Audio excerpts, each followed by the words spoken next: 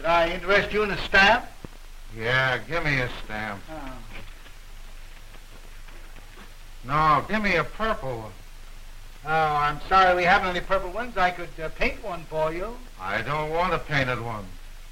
Person hasn't got any rights in this country anymore. The government even tells you what color stamps you gotta buy.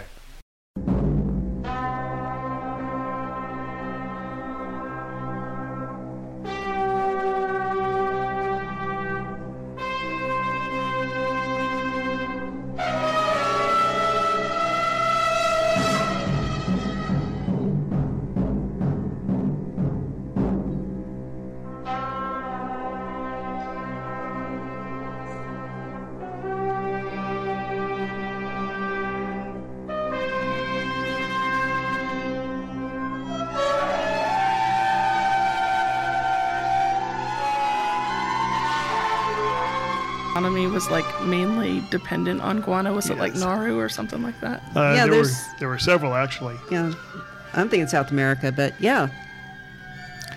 This is the award-winning stamp show here today. If you can dream it, we can collect it. This is episode number 3. God damn, hold on. We'll fix it in post.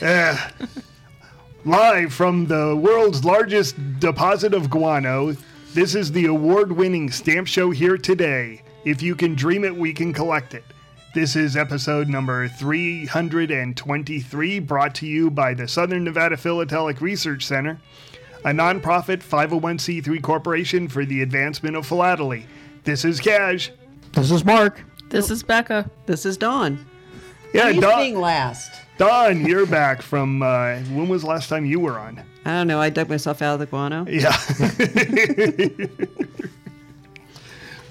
Well, speaking about guano, I want to give a shout out to the U.S. Possessions Society, Possessions in Conflict by Juan Riera. Riera? How do you think you pronounce that? I don't want to. With a name like Brafus myself, I want to get his name correct. You and your silent letters. Yeah. I would go with Riera. Riera. Okay. Mr. Riera, if you're listening, I am very sorry for butchering your name. Anyway, he wrote a very cool article about the U.S. Trust Territories' possessions in conflict. And the thing that got me sort of on this is the guano laws of 1940. Or, excuse me, the guano laws of 1840. I don't think any guano laws from 1940, although they did have it for a while. It is, well, you guys all read it. Yeah, it's interesting that guano is such a resource, and an important resource, especially during war. Well, yeah, just to give everybody a bit, potassium nitrate comes from guano, and if you play war games, you have niter. A lot of war games have to find niter. Well, what that is, and if you're a war game player, you're going to get some experience points here. Napoleon fought his war with gunpowder, and the gunpowder was made out of sulfur, charcoal, and basically fermented horse urine. In the Civil War, they upgraded everything to charcoal, sulfur, but instead of fermented horse urine, they started using guano, which is bird droppings. Mostly seagull droppings, but they also get bat droppings. And from this, you get potassium nitrate. And that's what niter is. And so when you're searching your map looking for niter deposits, what you're actually looking for is places where a whole bunch of seagulls pooped on a lot of rocks so that you can make gunpowder out of it. Blow stuff up. Blow stuff up. And the article talks about how the unoccupied islands in the Pacific, which kind of today are all U.S. Trust territories, include Marshall Islands and Guam and stuff. There is actually what's called the guano law, which is you could go to any uninhabited island and you could farm the guano, And the U.S. government would protect you from, being attacked by hostile forces. And what was it, in the 1920s, they sent Hawaiians. They recruited 130 Hawaiians to occupy these islands. Yeah. Young Hawaiian men. Yep. Just fresh out of high school or sometimes still in high school. And they occupied these little trust territories. And if you want the whole story, look it up. This is a really nice little article. But I like the fact that they address the guano laws. But what an interesting opportunity for a young man in Hawaii to take part in. They had to recruit civilians because they couldn't use military personnel. Yeah, that's what they were pointing out, is they had to make this absolutely non-military based. Yeah. And still, a lot of them died in World War II when the Japanese came to their atolls and seized them. Yeah, because these places were bombed. Yep. They didn't necessarily have to step foot there. But yeah, a lot of these guys lost their lives. I thought it was really cool. I had heard about the U.S. taking some of them, or Americans taking some of them, but I didn't know the aftermath, which I learned from this article, so it's definitely worth a read. And I just happen to be a member of the U.S. Possession Society. I collect Philippines, and it's a great group. I strongly suggest anybody who wants to join a great society, join it. It is also an APS affiliate. And it doesn't hurt that you're really interested in guano. Yeah. Guano being the big plus there. Well, this is after the stamp show. We just had the Las Vegas stamp show. Yes. And I have a little story to share. And I wanted to sort of go through the economics of it. A really good friend of the show and a good friend of PSE sold me a stock book full of stamps. And he had walked it around the floor, and the highest offer he got was $600. And I looked at it and said, well, what's the catalog value? And he said, the catalog value is like $7,000. And I go, 8% of catalog? That doesn't make any sense. How much do you want for it? And he said $800. And I said, fine. $800, not a problem. So I got it home and I added up, and it didn't have $7,000 in catalog value. It had just a little over $4,000 in catalog value, which made sense as to why he got $600 offers. And me and Mark are probably going to disagree slightly because we have different markets that we purchase for. But for me, I like to buy stuff in the 15 to 20% range. So even at the $4,000 plus dollars, the $600 made sense because that was like a 15%. I mean, an 8% was ridiculous, but a 15% purchase price, because you have to. You never get 100% of catalog value unless it's like graded or something great. Generally speaking, I sell at the top end at 50% and at the bottom end at 30%. Second thing is, sometimes when you buy these groups, you'll have bad stamps in them. You'll have a fault that wasn't detected. You'll have a stamp that was cataloged as never hinged. It actually turns out to be hinged, and that's a hit. So a 15% purchase price may, with bad luck, go up to 17 or 20%. For me, that's what happens. So then when I sell for 25 to 30%, I'm looking at like a 33% return, but I want to sell it quicker. I want things to sell for, within a year or two. So for me, a 15% purchase price makes sense at a show. Mark, how do you buy stuff? And what's your comment if, a person was walking around and gave you a $4,000 catalog? By the way, this was mostly mint never hinged with a lot of mint hinged in it. How do you buy? Well, at the show, I shopped for individual stamps. I think I bought maybe about 75 individual stamps. But I'm definitely looking at the at the quality of the stamp and a stamp that's going to retail a little bit higher, because the way I figure it is, I can spend the exact same amount of time scanning, describing, and listing a stamp for $100 as I would for a stamp for $10. So I just base it I base my buying on the amount of time that I have and the amount of time I'll have to invest in selling the stamp. And I don't mind if the stamp takes more than a year to sell, because if it's a quality stamp, it will eventually sell. What's your price range? I think my average selling price is around $40 to $50. I'm sorry. What's your average percentage of catalog? Oh, that I buy? That you buy, and then what's the average that you sell? I think at the show I probably spent about 50% of catalog, and I typically sell 75 to percent and higher because I'm also looking for stamps that are going to grade, so they're going to sell for 125, 150, maybe up to 300% of catalog. Oh yeah. Because nothing I got was gradable. My stuff is basically, and Dawn actually does my scanning for me, so she sees everything.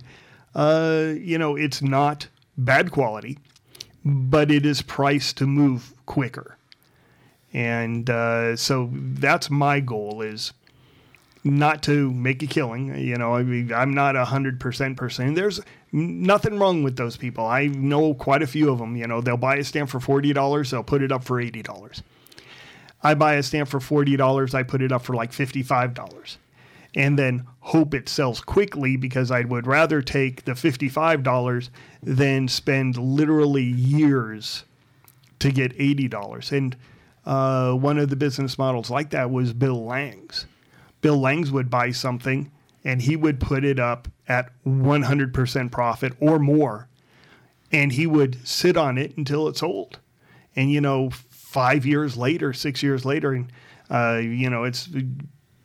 Unfortunately, he died, Right. So, but nice guy otherwise. Quality of stamps, we won't comment on, but nice guy. Yeah. But the whole idea is, if you take your stamps to a stamp show and you offer them to most dealers, the dealer is either going to be like me or Mark. How about, like Dave Cobb? Shout out to Dave Cobb. He was there. He ran the show. It was his show. He does basically sort of 100% markup, but he gets the best quality stamps you will ever see. I mean, if he has it, you probably have never seen it before, a lot of stuff. I mean, he hasn't, when we went to the table, he had a 596. He had a 5A. Yeah, guaranteed he's got stuff that's not in your collection. Yeah, exactly. So what's your process for going to the dealers and buying individual items? Well, I first look to see what it is they're selling, because I only buy United States. That's my only interest. So I kind of take a once around the room and see who's there and who I can who I can purchase from, and also I take into account if I've seen that dealer before. I may have seen the same dealer 2 shows ago. So the odds that their stock has changed significantly since I last saw them is probably pretty low. So I'll go to a dealer that I haven't seen for a while or have never visited. So I because I specialize mostly in unused stamps, I don't start with Scott number 1. I generally leave the classics to other dealers. So I'm typically starting around the 200s or so to look for stamps, and of course I'm primarily looking for. I'll buy anything that has the chance of advancing my own collection. Oh, me too. Me too. Very much. Right. So and in this show, I think I found a Scott number 569, the 30-cent Buffalo flat plate that I think is going to improve. That I think is definitely going to improve the stamp that I have in my collection. So I'm really pleased about that. So and everything and anything else that doesn't cut it, I'll go ahead and resell. Or in the case of this 569, if it improves the one in my collection, I'll sell the one for my collection. Yeah, I did the same thing. Gary Greenberg. Shout out to Gary. And Sherry, I hope you're feeling better too if you're listening to the podcast. We were having our experts meeting on Thursday here at BSC. We get a bunch of experts and we pass around the table. And I saw this stamp and I called Gary and I go, I'm bringing everybody here to beat you down on the price, basically. But he had I exhibit U.S. number. My exhibit is January 1st, 1850 to December 31st, 1859, the Industrial Revolution.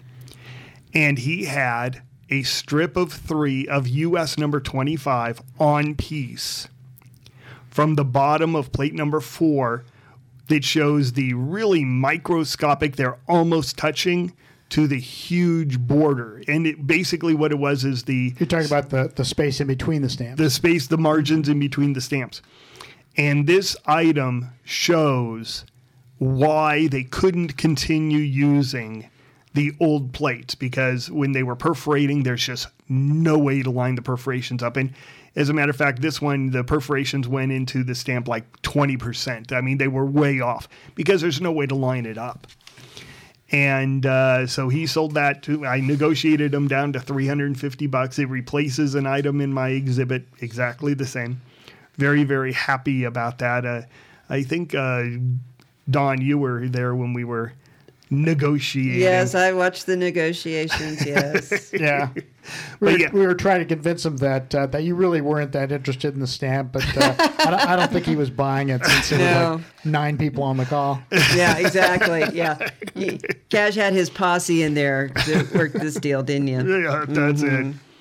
So, Becca, you didn't show up for the show, but you show up for a lot of them. You were working, unfortunately. But when you buy, what do you buy? I try to buy around the 20 to 30% of catalog value range. But yours is mostly topical as well. So I didn't find this at a stamp show, but during the time that I've been off, I was on Facebook in a group that I belong to that they're all fans of John Denver, and he's my favorite musical artist of all time. And somebody posted a souvenir sheet of his stamps from Tanzania.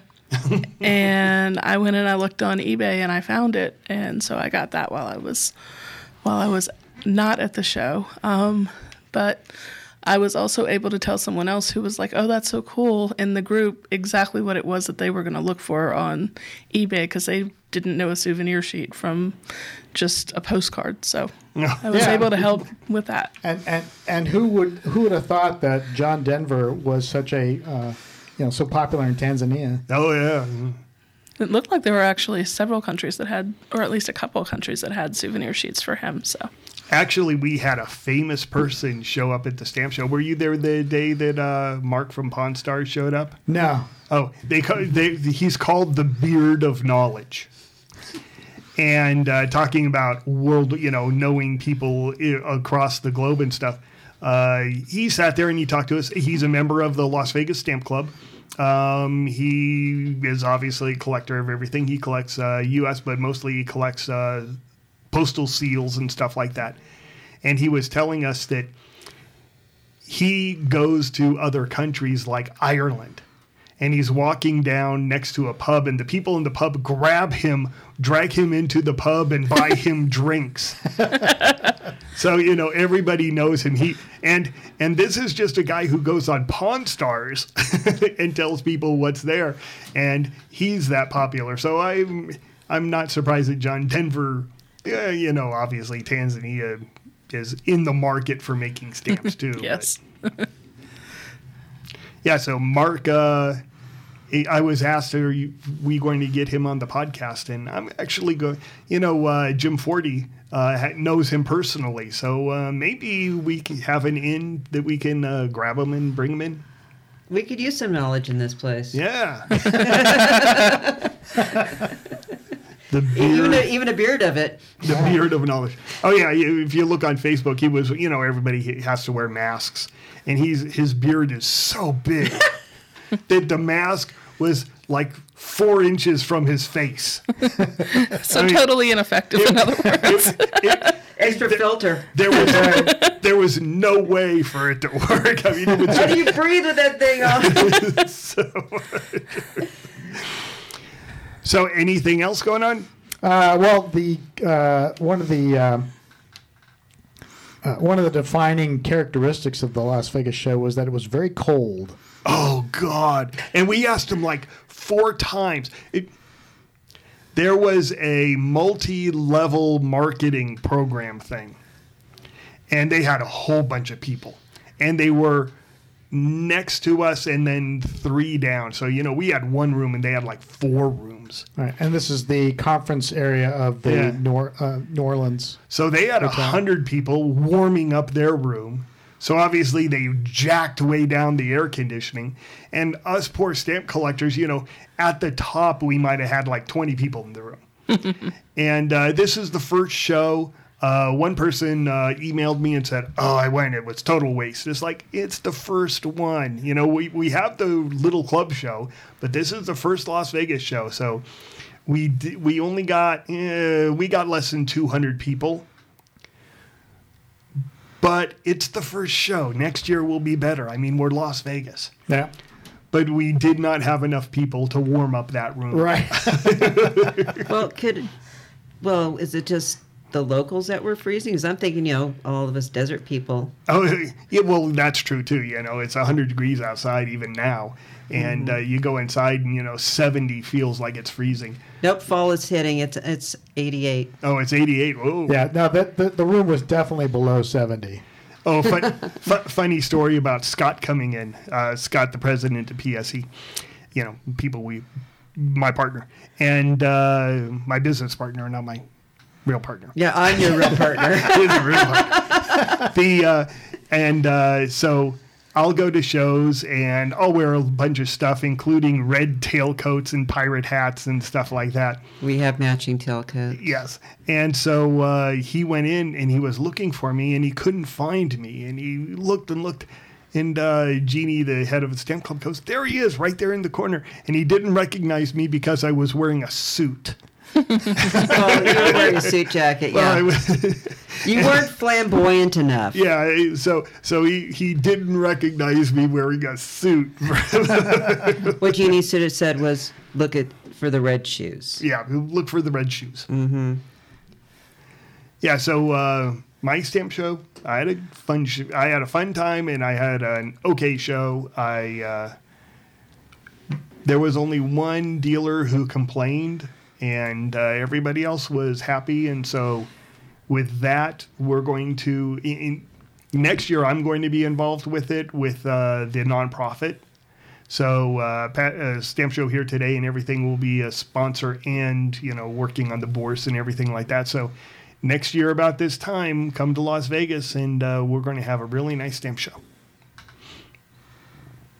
And maybe Mark from Pawn Stars will show up again. Yeah.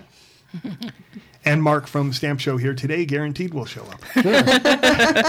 and we'll pass out parkas on the as you come in. We'll light a bonfire in the middle of the. I'll bring the marshmallows. Well, that's it. We need your help. Nothing on the internet is free, including our phone and internet connections.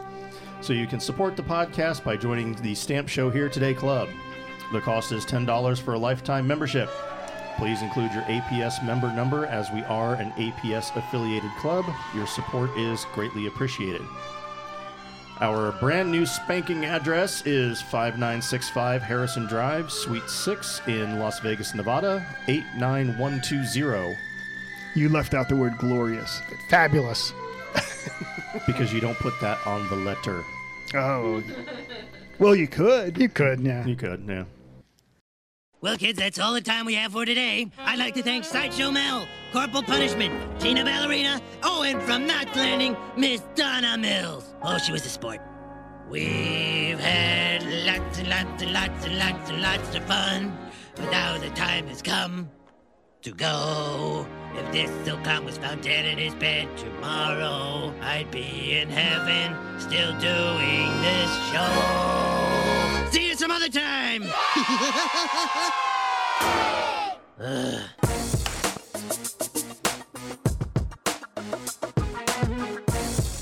You have been listening to Stamp Show Here Today, seeking to advance all levels of the stamp collecting hobby through news, information, and collecting advice. Visit us at stampshowheretoday.com to listen to the show, view images of the items we are talking about, and read the show notes.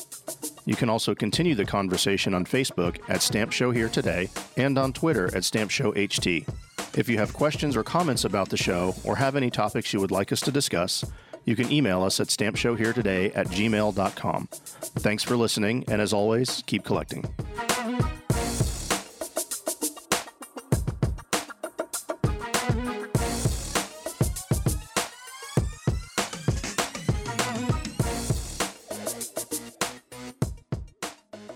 Stamp collecting happens when we dream together.